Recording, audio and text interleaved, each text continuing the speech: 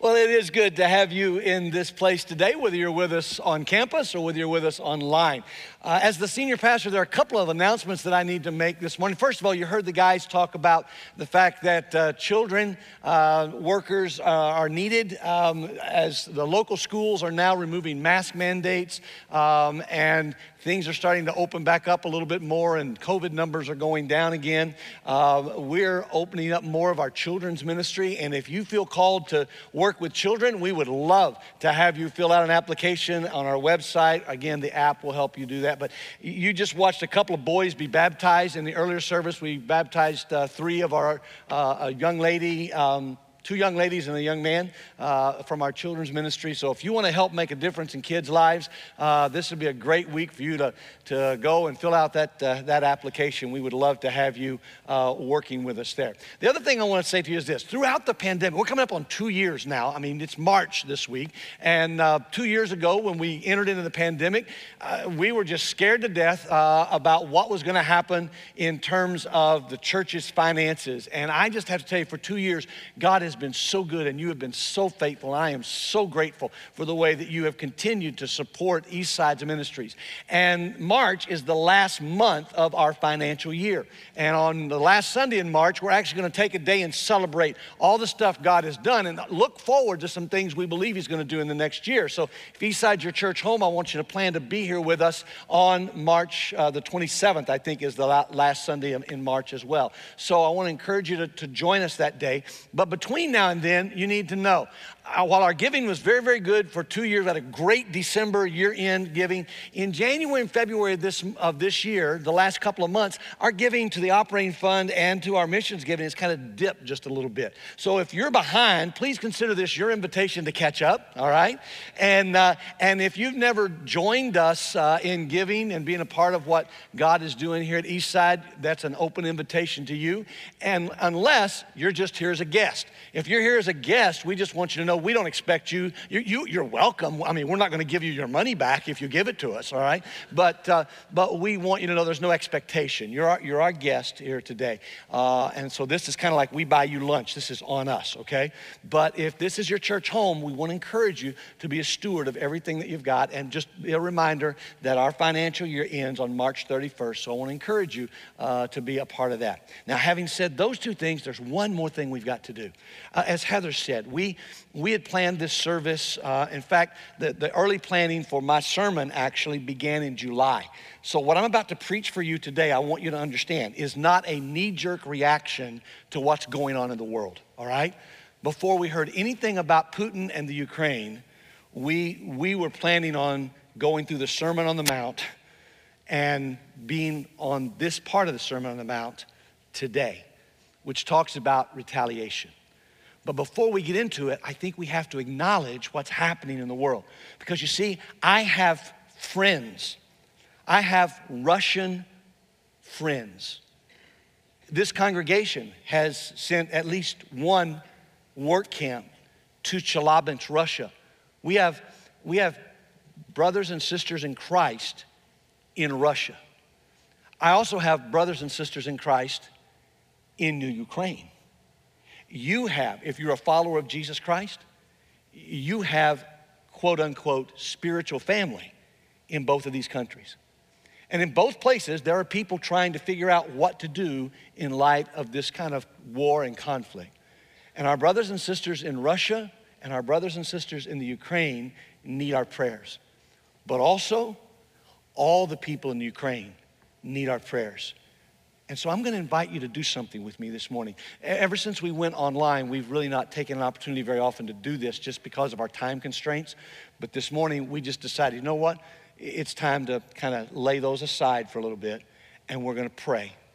And what I'm going to invite you to do with me right now is whatever posture of prayer feels comfortable for you. If you're just, if you just want to stay in your seat, that's fine. If you want to slide over to one of the altars, that's fine. But however you want, I just want to lead us, and I want you to join me. I'm going to voice the prayer, but I'm going to invite you to take just a few minutes with me, and let's pray together for peace. Let's pray together for strength for our brothers and sisters in Christ who are caught in the midst of this global conflict, okay? Let's pray together. Abba, Papa, you sent Jesus Christ to reconcile a fallen, broken world back to you. We don't have it within ourselves to do that.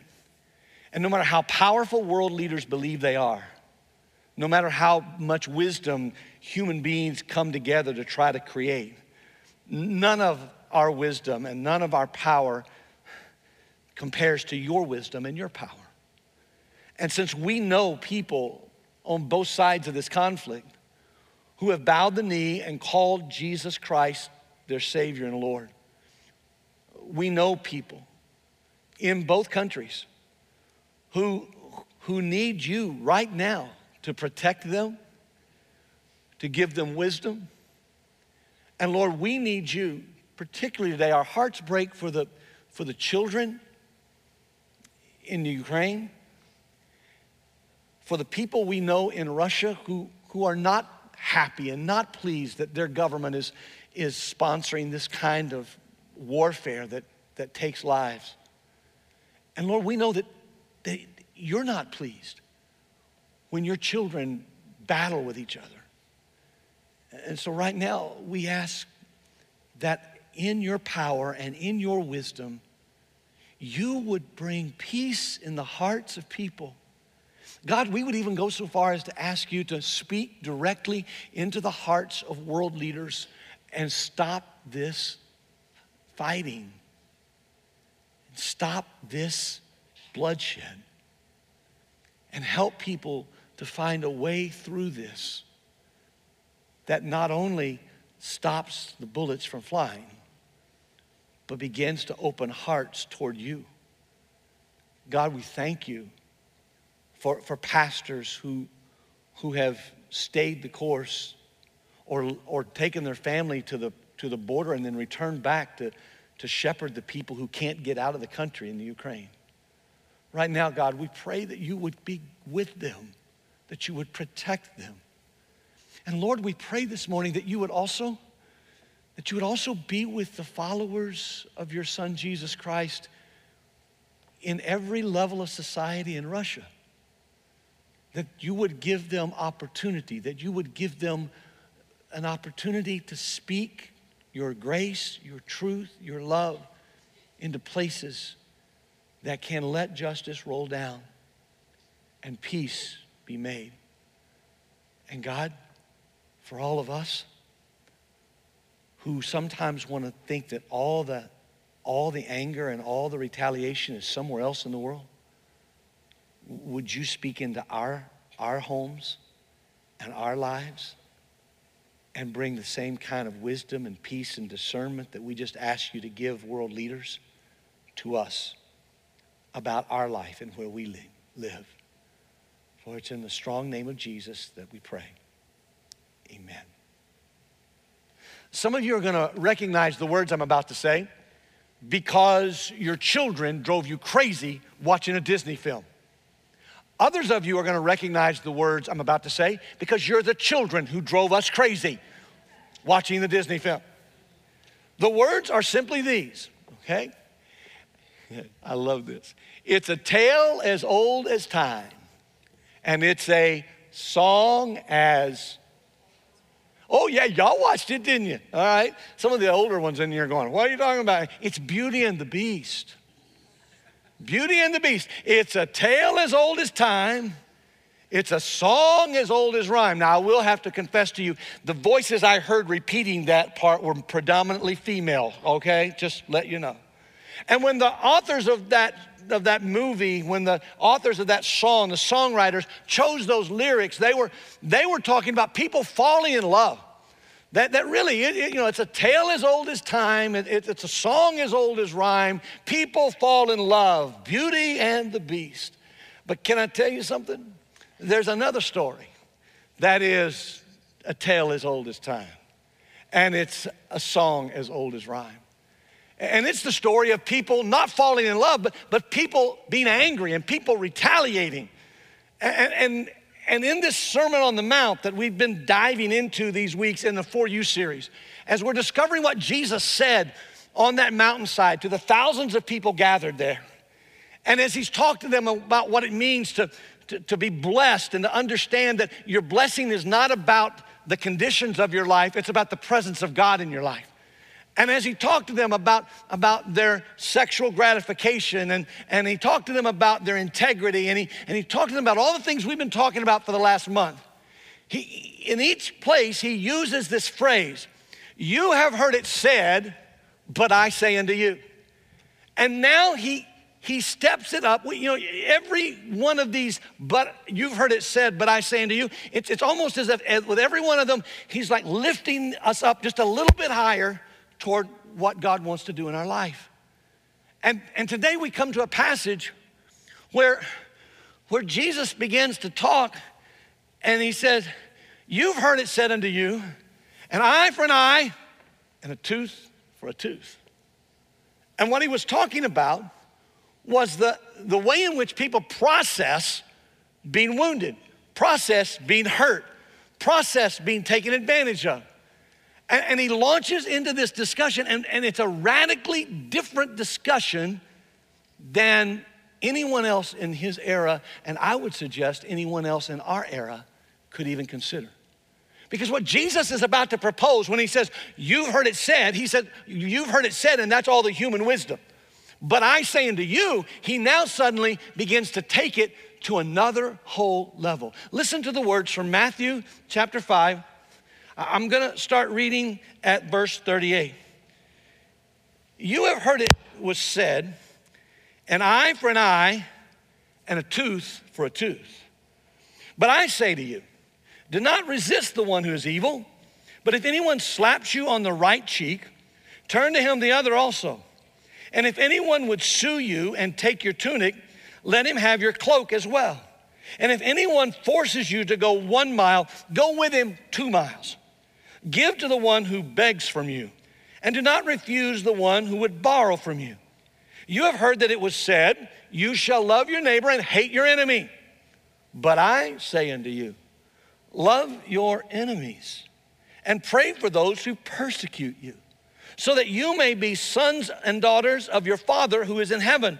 For he makes his sun rise on the evil and on the good, and sends rain on the just and on the unjust. For if you love those who love you, what reward do you have? Do not even the tax collectors do the same? And if you greet only your brothers and sisters, what more are you doing than others do? Do not even the Gentiles do the same? You therefore must be perfect as your heavenly Father is perfect. Now for all of you whose stomach just went in a knot when I said you must be perfect, relax, we're gonna get there in a minute, all right? Jesus is not suggesting perfectionism here. Jesus is talking about something that's better than that. But what I told you about from Beauty and the Beast, about the fact that this saying is true about retaliation, is because throughout the pages of Scripture, you can discover what it means. That it's a tale as old as time. It's a song as old as rhyme. From the very foundations of humanity, if you go all the way back to the book of Genesis, you're gonna find that humans retaliate out of survival. Humans always retaliate for survival. I mean, if you watch the things that are happening in the Ukraine right now, Putin believes that what he's doing is a matter of his nation's survival. There's a methodology, but it's not just nations. And it's not just people outside of Christian faith. If you're a human being, you are hardwired to retaliate to aggression in order to survive. You say, Pastor, what are you talking about? I mean, think about this. From the very beginning, Genesis chapter 1, Adam and Eve, right? In the perfect garden. When the serpent approaches Eve and says to Eve, hey, the reason God doesn't want you to eat off that tree is because God thinks you will be as smart as he is. And you'll be as powerful as he is. And what happens? Eve, in her humanity, created by God, breathed in his spirit, created in her image, in his image, she says, hey, wait a minute. I want to be smart. I want to have, God is cheating me. God's doing something against me. He's withholding from me. And so what does she do? She breaks her covenant with God. Or think about the story of Joseph and his brothers. Here's Joseph, chosen by God, favorite of their father. The brothers are all jealous. So what do when God starts giving dreams to Joseph, and Joseph starts telling them about the dreams and how they're all gonna bow down to him and he's gonna save his family? And they take him and say, we'll show you, little brother. And they throw him in a well and they sell him off into slavery. Why? Because humans retaliate in order to survive. It's what we do when left to our own resources. Try another one out of the Old Testament. Try the story of Daniel, right? Daniel in the lion's den. Why was he in the lion's den? Because the king thought he was a threat, because he wouldn't bow down, because he wouldn't conform, and he followed God instead. The king looked at him and said, you know what? You're in the lion's den. Or what about his friends, Shadrach, Meshach, and Abednego, the 3 Hebrew children? The same king. When they won't bow down, what does he do? He puts them in a fiery furnace. A furnace so hot that the men who threw them in were killed. And it doesn't kill them. There's some amazing stories in the Old Testament about human beings who retaliate out of survival mode. That's why Jesus says, you have heard it said, an eye for an eye, tooth for a tooth. Whatever's gonna happen, you can retaliate at the same level. See, he wasn't really talking about if somebody pokes you in the eye, you poke them in the eye. What he was really talking about was that if somebody harms you, you have been taught, your natural instinct is to retaliate at the same level. And so when you do that, you are living out of the hardwiring of your sinful nature.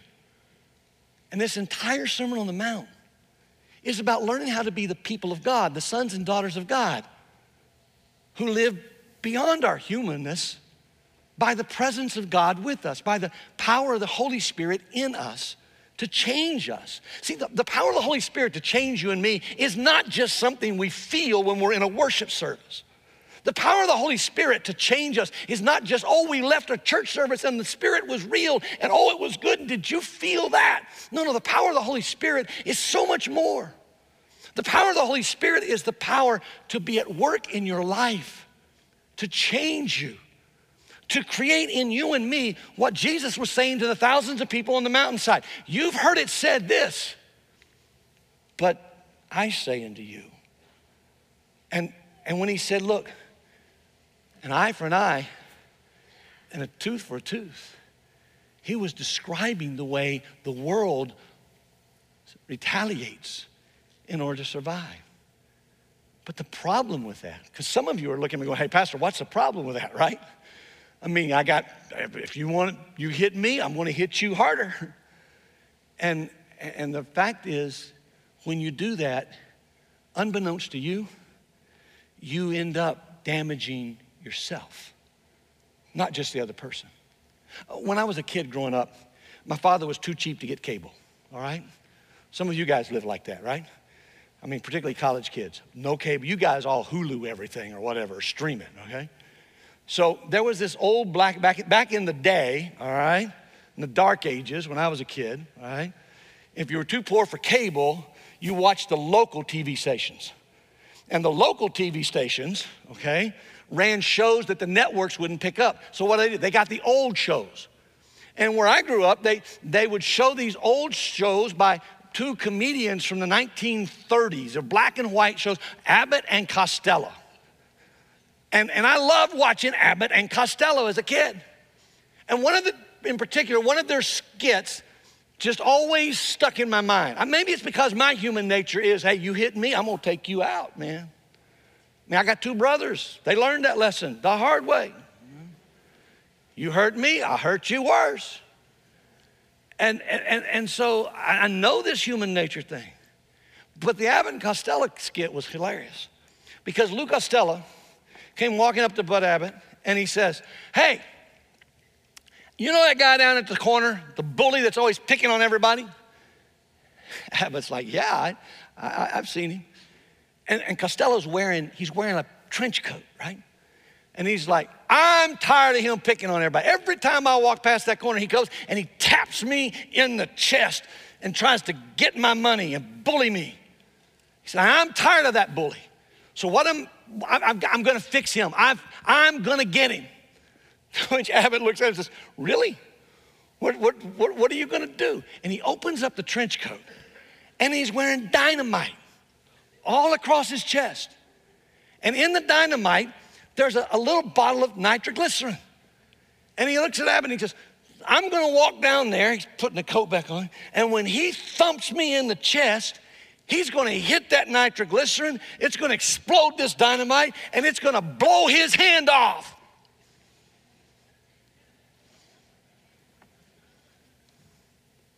To which his friend said, and it's going to kill you.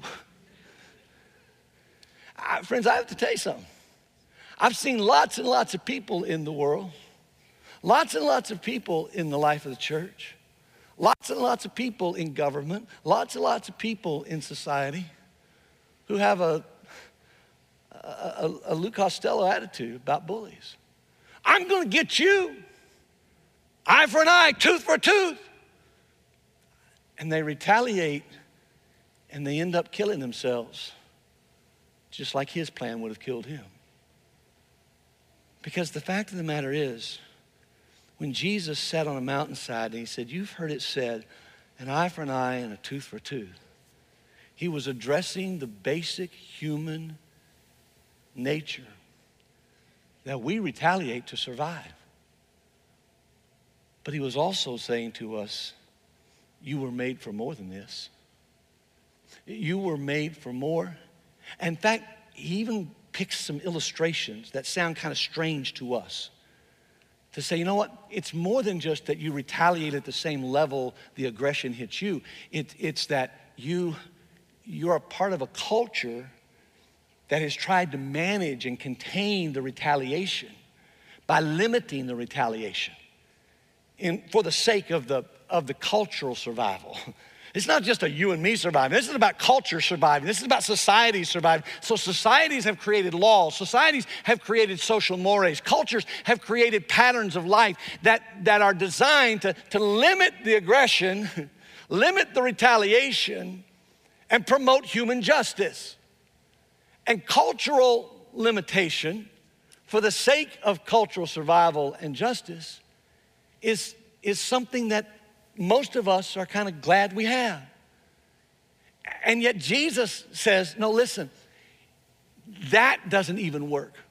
It's not just enough that your basic human nature to retaliate when somebody is aggressive to you is a survival mode for a human being. Your culture has created these things. Your society has created these things. And you've got to know they're not enough either.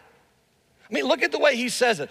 These words that he says to them that seem kind of foreign to us. Let me read them for you again, and then I want to explain them to you. They're on the screen, or you can turn in your Bible if you'd like to Matthew 5. I'm going to start at verse 39. But I say to you, do not resist the one who is evil.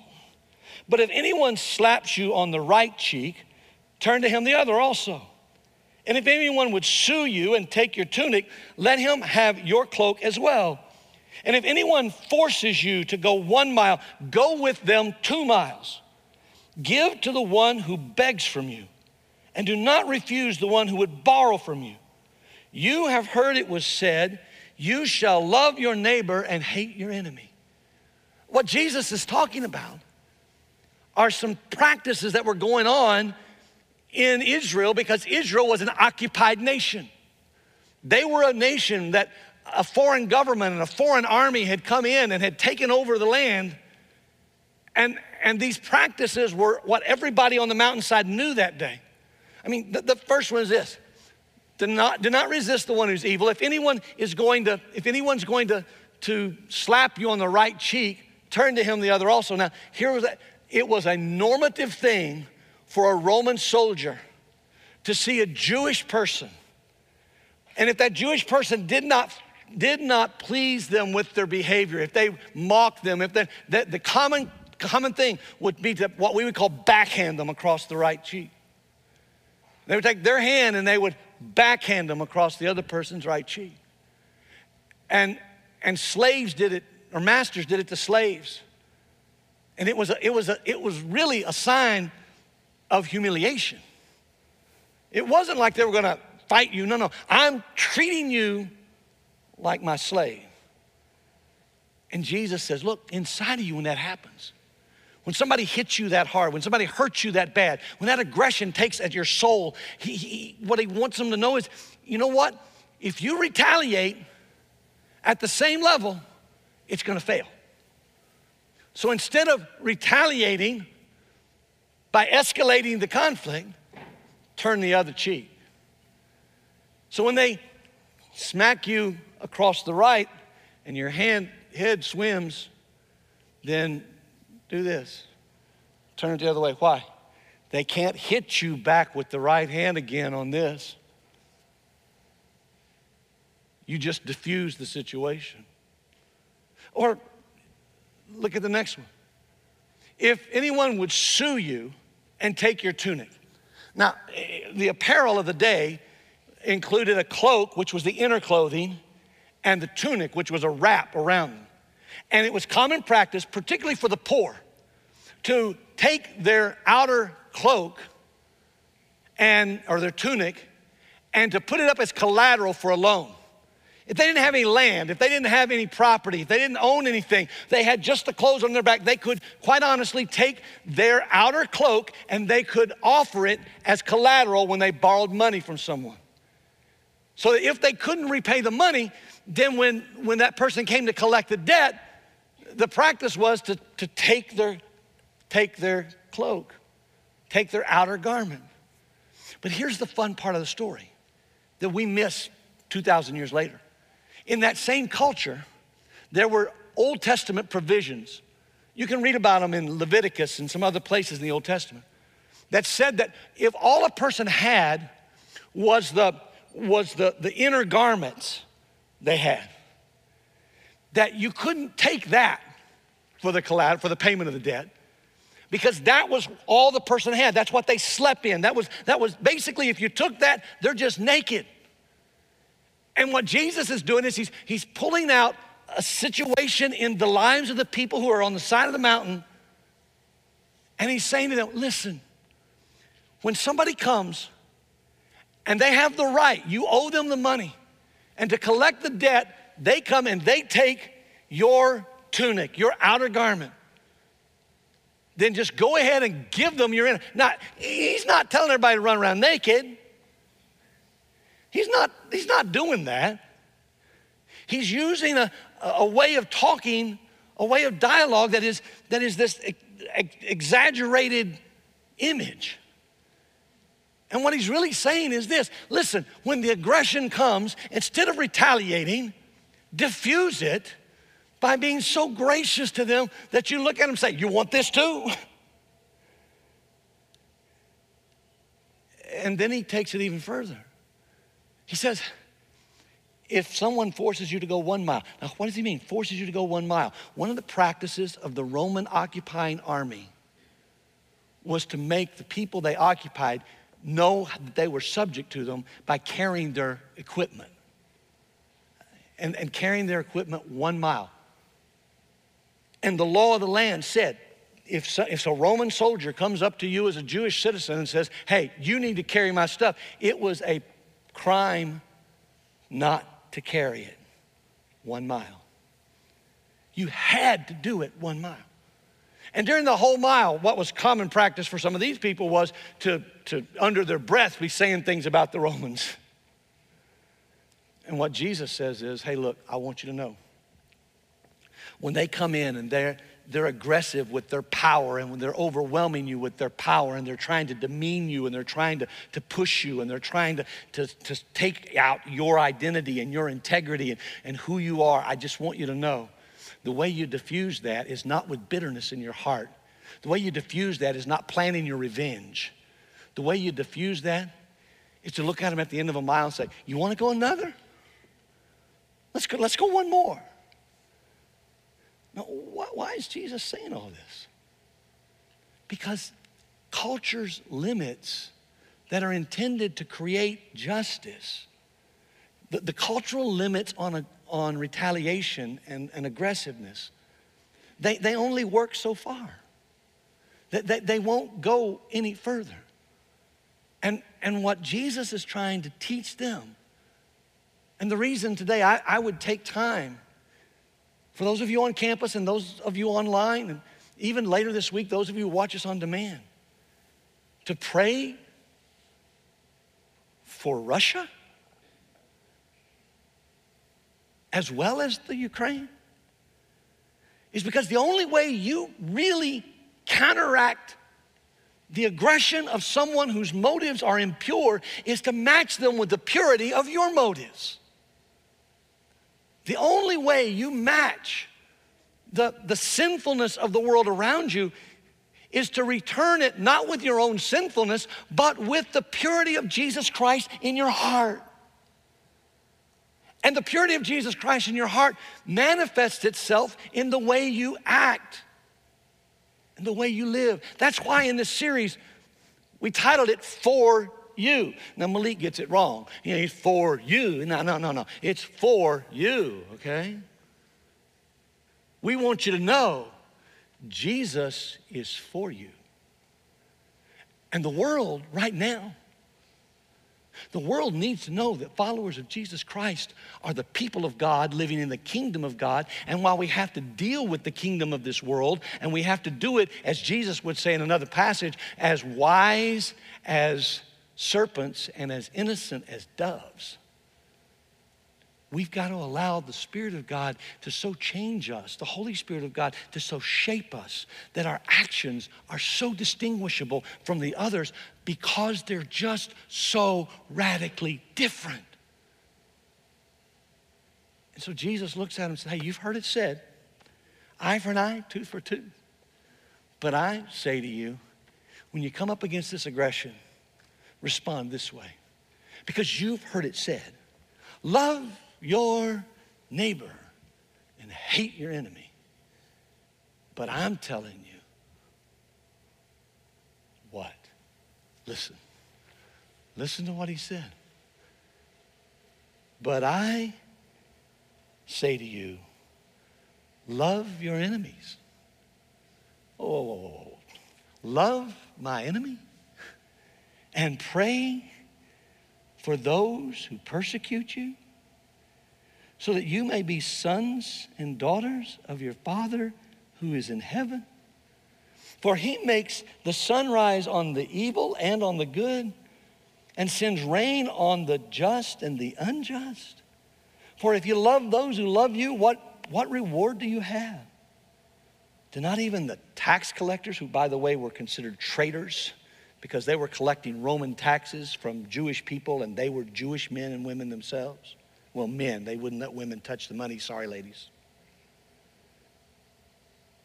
If you greet only your brothers and sisters, if you're nice only to the people you know and like,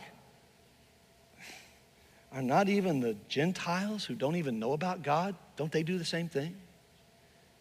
You therefore must be perfect as your heavenly Father is perfect. And this is where I told you not to get the knot in your stomach. Because here's what you've got to know. You've got to know that Jesus replaces retaliation with love for the maturing people of God. That word that's translated in the English Standard Version, perfect, at its core, what it means is being perfected. A deeper meaning of it is people who are maturing, people who are being made whole, people who are being matured. See, that's who we're supposed to be. That's the work of the Holy Spirit in us. And friends, I want you to know, I'm not preaching this sermon to you as someone who's going, I am perfect and you need to, because I am not. I'm not even sure I'm that mature. Please don't ask my wife. She will tell you I'm probably not. But what I will tell you is, I'm on a journey with you. And in my life, in the last few years, God has had to work with me deep in my heart on some of these issues. Because I grew up usually the smallest guy on the team. I grew up usually the newest guy in the school. I've told some of you before, I went to 8 schools before I got out of high school. From 1st grade to 12th grade. I know what it means to be the new guy in town. Try to find your way. And along the way, as much as I tried to find acceptance, there were people who hurt me. Oh, and by the way, my dad was a preacher. So it wasn't just folks at school that sometimes hurt me. Sometimes it was the people in the church. The things they said about me or my brothers or my dad or my mom or about my friends. And I understand that human nature that wants to retaliate. And I'll be honest, I've wrestled with this whole process like some of you have. Because my tendency is just to shun them. If they hurt me, I don't, you know. And here's the phrase we use, right? The phrase we use is this: I'll forgive you, but I ain't forgetting. Or here's the one. It's like, I don't have to be around you. I have to love you. My wife always reminds me, what are you going to do when you get to heaven and their house is next to yours? I'm like, they won't be there. But the last few years, she always looks at me and goes, are you sure you're going to be there? That's there too. But the last few years, God has been doing a work in me. Because I'll have to tell you, all of this kind of crystallized for me into like 3 specific people. There were 3 people. I won't call their names. I will tell you, none of them go to this church.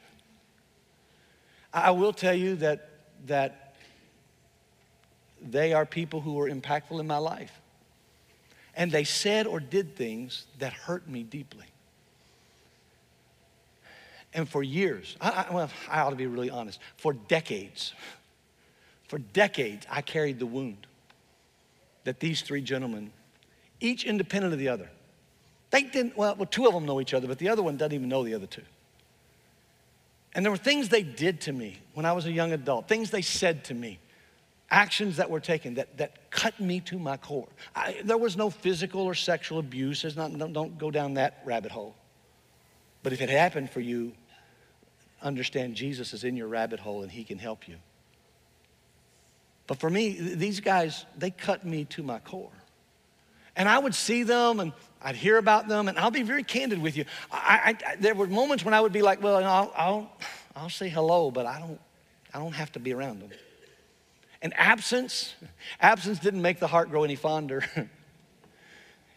Absence just fed the wound. And then, to make matters worse, 2 of them became pastors. They're other preachers. They're telling people about Jesus, just like me. But they wounded me. But in the last few years, the last decade of my life, God has brought me opportunities to see this. While what they said and did wounded me, they never knew it. It was my problem, not theirs. And I was the one who was still carrying the wound and carrying the pain and thinking about retaliation. You say, how do you know they didn't know? Because for one of them, when my father passed away and dozens and dozens of preachers from around the country showed up in this place to honor my father's memory, he was one of those people that was here and in tears talked to me about how much my family and my dad had meant to him. And something inside of me said, see, he never knew that he hurt you. And there were others. The other one, I got on social media. I only got on the social media. Honestly, I never even created my own Facebook account, y'all. The staff created it for me. I run it, okay? It's me on there. It's not anybody else. But I didn't even know how to start it back when it started. And I only got on Instagram and Twitter because my nephew was playing baseball at the University of Alabama, and it was the way I could follow his career. And when that happened, I suddenly get a friend request from one of those guys? Well, I thought about it. Do I really want to know what he's thinking and what he's doing in his life right now? Do I really want to know? And once I accepted it, it took me several days. He went to the private message part because I'd seen something in his life and just happened to say, hey man, proud of you, that's a great thing. I was trying to be better. He wrote me the most amazing message in a private message about who he thought I really was and the way God had used something I'd said when we were young to help change the direction of his life. And the Holy Spirit, maturing me, said, hey, Kerry, look, man, you've been carrying this too long. Let it go. So that's why if you'll look in the little pocket of the chair in front of you, and I know you're going to have to reach for it because we're still socially distanced here. Or if you're on the front row or you're in the balcony, you'll find a pen and a little card. And the way we're going to close the service today is this. In honor and celebration of the new life of those who've been baptized, I'm going to invite all of us to replace retaliation with the love of Jesus Christ. And by the way, that love isn't just a fuzzy feeling. No, that word's agape. And it means I will put the other person first. And what I'm going to ask you to do, if you're on campus, is I'm going to ask you to take a minute while we're singing and write on that little card the name of a person. Now, if you're like me, I had to write 3 names. One guy first service said, can I write 18? I said, if you can get them on there. But I want to invite you to let today be a day, just like these folks who were baptized were saying to you, I'm going to follow Jesus Christ my whole life. I'm going to invite you to let this be a day when you let retaliation go.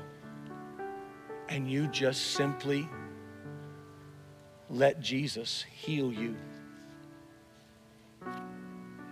And the way I'm going to ask you to do it is to write their name, first name probably, on a card. And we've moved these altars here today. And we've opened up the railings on them. They've got a little slot here. And while we sing, for those of you on campus, I'm going to ask you to just simply bring your card forward. Now, if you really are afraid, in fact, if they're sitting next to you, you may want to double it over 3 or 4 times. All right. But I'm going to invite you to bring it and place it in this altar. And for those of you who are online, Pastor Jason in our online campus, he's going to give you some instructions on how you can, with confidence and confidentiality, do the same thing we're doing through our online campus. Release this stuff and let Jesus Christ start to mature you